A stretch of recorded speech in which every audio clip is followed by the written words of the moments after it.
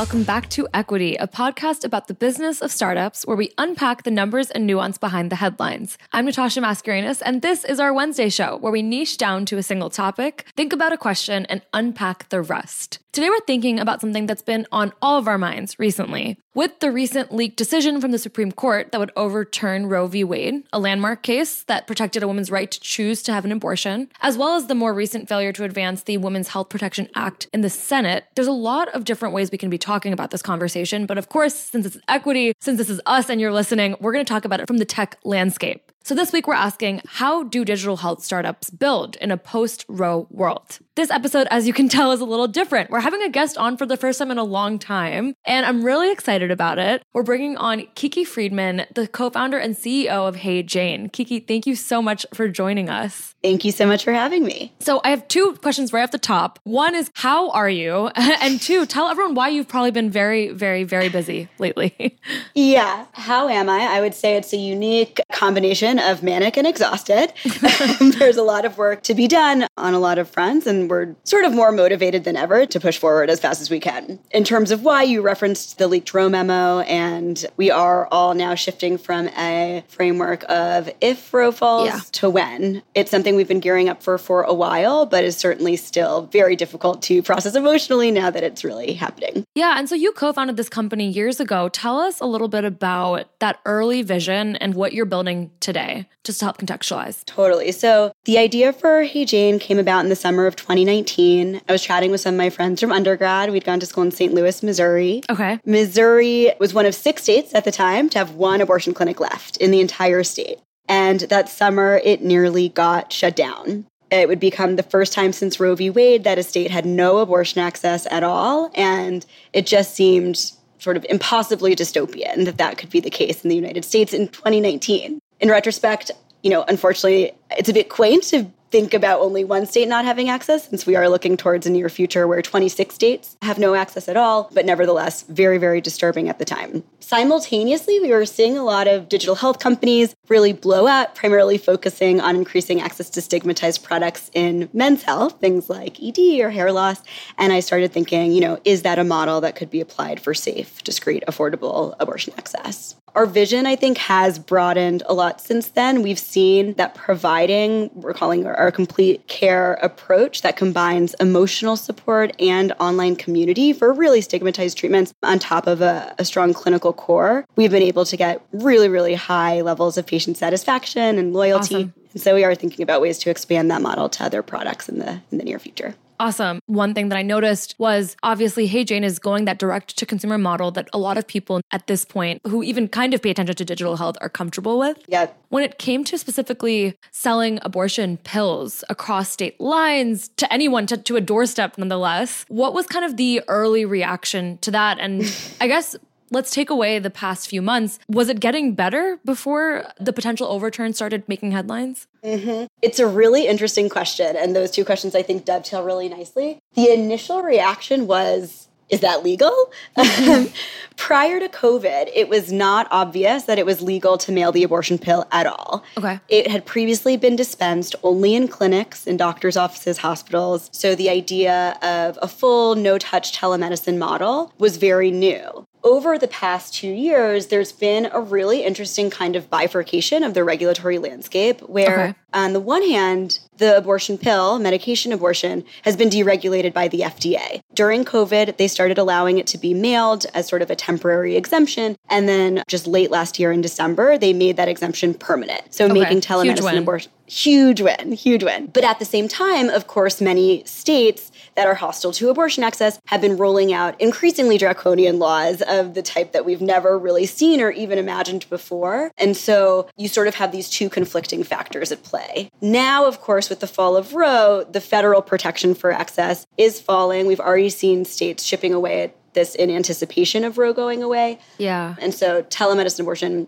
in my unbiased opinion, does remain sort of a bright spot among this really bleak macro environment. Yeah, I mean, I had a newsletter last week where I was talking about how this startup's mission, as well as a lot of digital health startups' missions, were being threatened to be overturned. But originally, the headline for that newsletter was, telemedicine, this is your time to shine. And it kind of felt like we were working toward something we were working toward mainstream telemedicine adoption over the pandemic. And I guess I wasn't sure if it was getting that same kind of love and progress as maybe something which is unfortunately less controversial than an ED pill. Yeah, I think we've seen a ton of product market fit for it. There's just absolutely demand. I think we look at how digital health has assisted with other stigmatized products. The barriers to access abortion care, particularly during a pandemic, were just so severe. And so I think it was the perfect time to start piloting some of these models. Totally.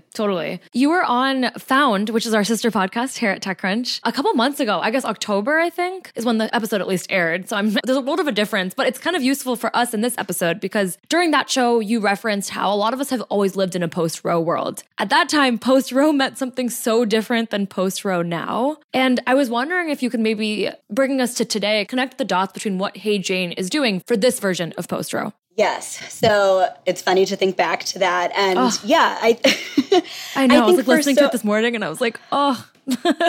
But I mean, you're doing the work. Had it without even knowing. Yeah.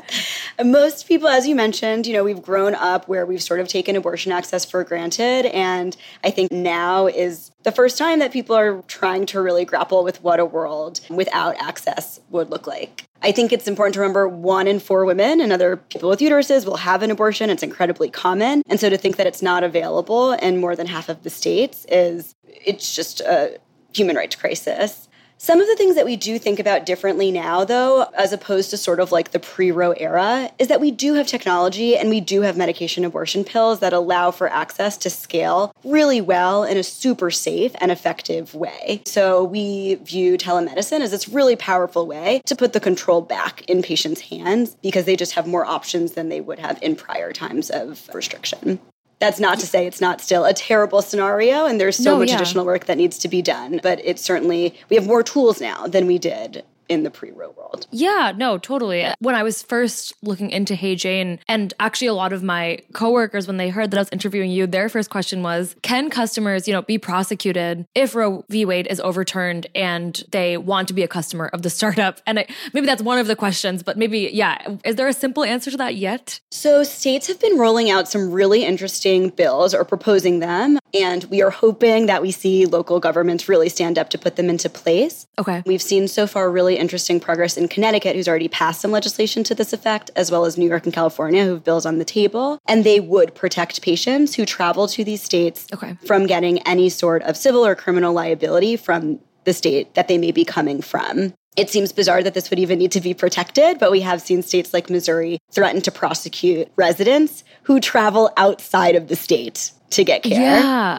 Yeah, it's mind-boggling. And the first thing I think of is like education. I remember I was like, at one point, I was just looking for like digital health startups that were entirely focused on educating on how to access and how to understand things. I'm sure that's become a huge part of your job and your whole team's part. But it's so confusing. It's so confusing to someone who, even as lucky as me and as privileged as me, who has resources, can find myself stopping because I'm overwhelmed at how many ways they could potentially go wrong. Absolutely. I think that's a common feeling these days for sure. When we go to kind of like, I guess now we're a couple weeks past the Supreme Court document leak happened. Can you kind of walk listeners and me through your steps of action? Has it been triaging happening? Has there been a change in the product roadmap? Yeah, I think that our number one focus is to keep serving our patients as well as we can. It's, of course, easy to get distracted by all of these things that are going on in the broader picture, but the best thing that we could do is make sure our patients are still able to get care that's safe, effective, and, quick and convenient. So that will always be our top priority. I do think that it's been a very good moment, though, to also make more people aware of the abortion pill. We've seen data that only 1 in 5 people know that it's an option, even though last year, for the first time, it was more than half of abortions were done with pills as opposed to in clinics. So making sure, as you said, that folks are educated on this being available to them and available via telemedicine. Okay, got you. And it's kind of interesting to me too, taking a little bit more into the education point. When you're being spotlighted in such a dramatic way, TechCrunch being one outlet that's probably reaching out to you, but I'm sure you guys are being inundated by media, the law, and customers. From like a startup perspective, how do you handle that? Like, Is it more hiring? Is it just working crazier days? Crazy days, and also just a lot of really intentional prioritization, recognizing that we can't do everything, even though we really want to. And I'm just really lucky to have an incredible team that I could delegate a lot to, so they can like run forward with a lot of these needs that we have. But for a problem this big, there's only so much that we can focus on at once. So we want to focus on what we do to make what we do as good as possible. No, focus definitely feels like the mood right now among everyone, including myself. Like I feel like trying and accomplish everything and spreading yourself too thin it could hurt. And I guess I have two more questions on like the business before we jump into the bigger picture. One would be, that in mind, is Hey Jane planning to launch any other services or products beyond the abortion pill in the near future? Does it feel like this is enough right now though? Yeah, so we definitely will be expanding into new products. We've started offering birth control to our patients. That's sort of like a free add-on that they can get. And we just really want to maintain that good relationship with them, given the trust that we feel that we earn during that first treatment. We've also now just started testing into postpartum depression. It's another incredibly common need that affects more than 1 in 5 women and other people with uteruses, and totally underserved today, and really requires treatment at that intersection of clinical support, of course, like through an antidepressant or other medication. You know, it's a chemical problem and often needs a chemical solution, but really importantly, layering on that emotional support and community as well. So we just started testing into that, and we do have other products on our roadmap as well. Perfect. And you see yourself staying the direct-to-consumer path for the near future? Yeah, we do. Okay, great. The last bit would be more around kind of your footprint right now. Last time TC covered Hey Jane, you guys were targeting 10 clinics by the end of the year. How close are you to that? What's in the works right now before Hey Jane's getting to all the states? And I know that's probably the golden question for you included.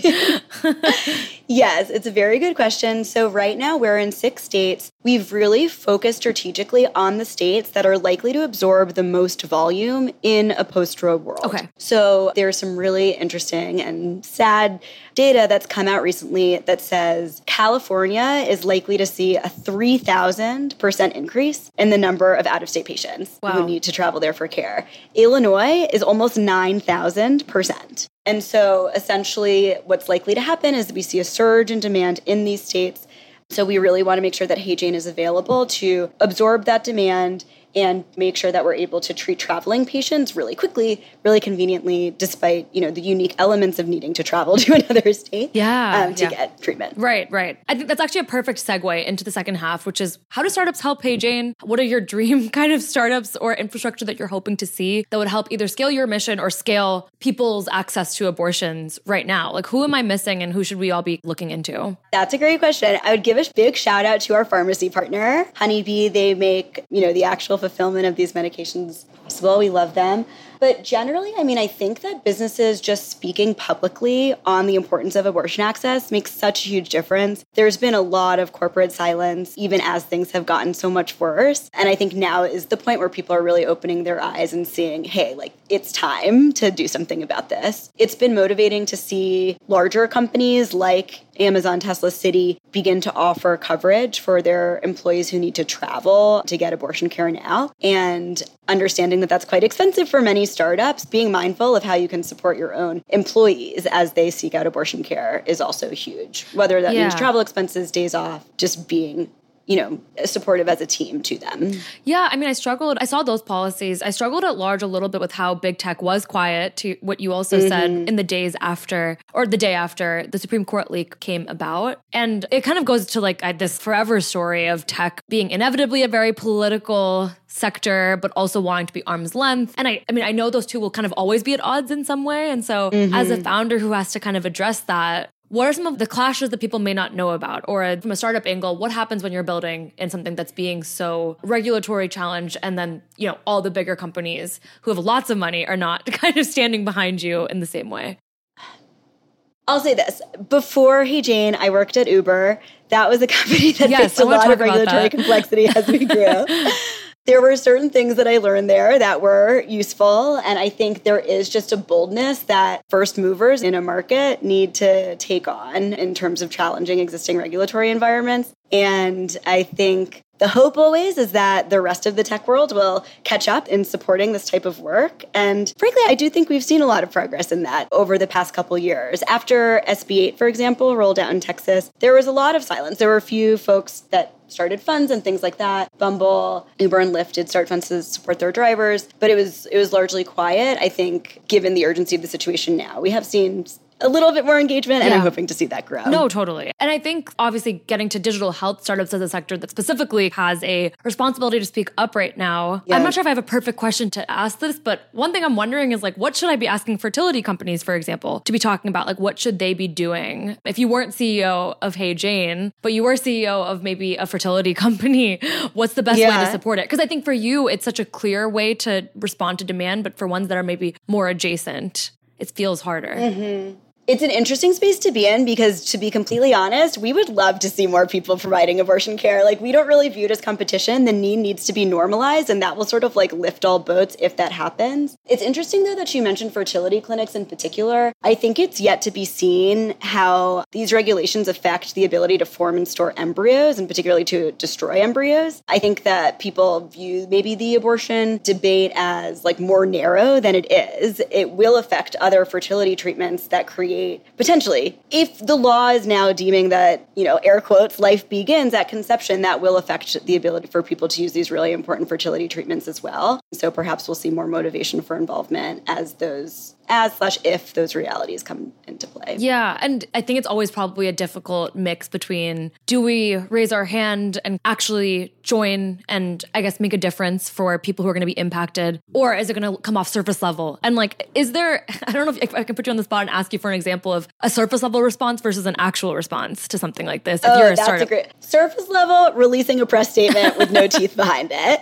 Anything beyond that, I think, is better than nothing. I am reluctant to call anyone out because I do see companies making like really well-intentioned efforts to support abortion access through things like employee funding or donations or whatever it might be. No solution is perfect, but it's always better to do something than nothing. Yeah, it's a weird thing to be like, that wasn't helpful when it is doing something.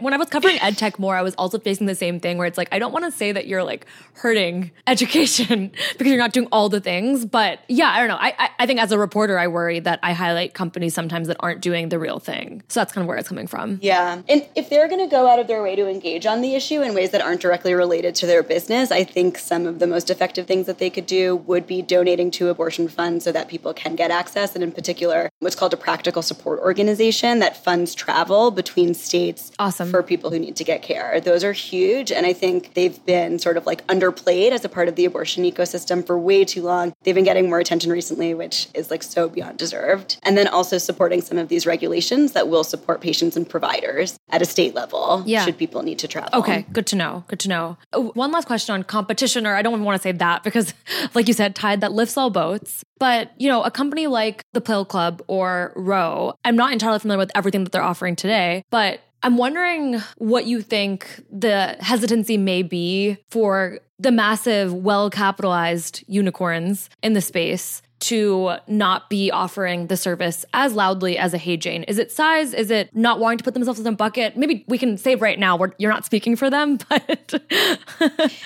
Yeah, so not speaking for them and like not calling anyone out specifically. This is my speculation, but listen, it is a topic that comes with controversy. I think that controversy is unfounded. It's a very common form of healthcare, but we know that it is controversial. And I think a lot of companies are worried about potential backlash from their customers, but also maybe even their employees if they were to launch something like this. Yeah. I think we talked about this a little bit on the last podcast, but getting investment when potential LPs, so the investors in the VC funds, have, conflicts with abortion can also make fundraising more challenging. And ultimately, I think they maybe just don't want to take on those risks. Yeah, well said. Thank you for answering that. I know I didn't put you in the easiest spot there, but I want to end on the venture point.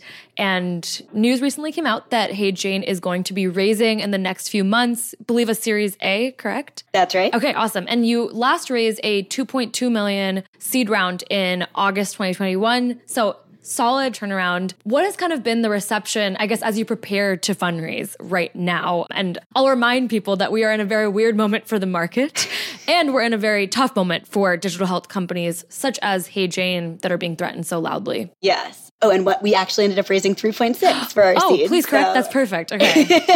Love that. Very proud of that. And yeah, so we're planning on raising again soon. We've actually seen a lot of receptiveness this time around. I think to some of what we were talking about earlier, folks are maybe having a moment of reckoning that this is something that is real and that is going to be a really big problem for this country now and for potentially a while into the future. So we've been pleased to see a lot more investor interest who are both motivated by the mission as well as what is just a tremendously underserved market. Are we starting to see those vice clauses that have traditionally stopped investors from, I think, as you explained, from participating in companies for a variety of reasons? I hate calling digital health company a vice, so I don't want to put that in the same sentence, but it is considered a vice to some people. I hear you.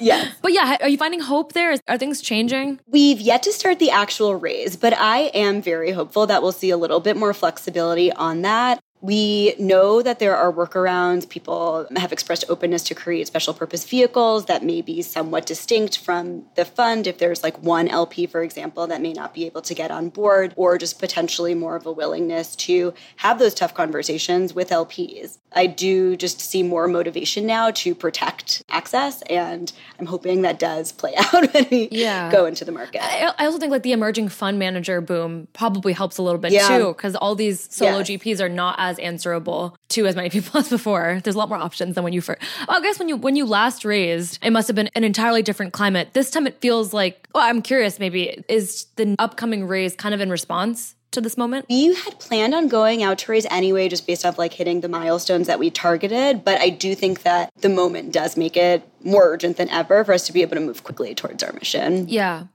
Ending on a piece of advice. You've done this with Hey Jane's previous round, and you've worked at Uber during its hyper growth years and watched what it's like to build a startup when it's going through a ton of hurdles. Maybe you could leave us with some advice for startups that are either in a similar boat dealing with regulatory hurdles and looking to raise, or VCs who are stressed about funding these companies and don't really know where to start. Feel free to pick your poison. That's a great question. I mean, I think that some of these highly regulated industries are also sometimes come with the most counter-cyclicality or just like steady cash flows. So viewing the offset of risk from those two factors, I think, is something that's maybe overlooked. And then for founders who are looking to start in a regulatory industry, there's always a way. Some things seem like insurmountable problems, but there really are creative solutions to everything. And again, like often these are the problems most worth solving that have been most artificially capped in the past.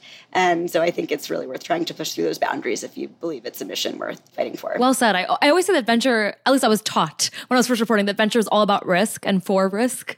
And it's a funny reality check when I see venture do the exact opposite and just fund SaaS companies, no offense. I hope to see more of it as well. And I really hope we see, there's new forms of funding popping up as well. I hope to see that help these companies lift up too. Absolutely. Well, Kiki, thank you so much for walking us through your world, which is chaotic, but I think hopeful as well. Right now, it feels like it. Feel free to tip me when you close that founding round. We'd love to cover it on TechCrunch. Absolutely. I would love that. Okay, perfect. Well, thank you again, Kiki. You were a blast. Tell people who are listening where to find you on the internet and where to follow you. Check out heyjane.co.co, or you could follow us on social media at heyjanehealth. Oh my God, I think you're the first person that plugged their company instead of themselves, which is exactly the kind of selflessness we love on this show. Everyone else, we will be back on your normal schedule on Friday. So catch us then. Thanks again. Bye.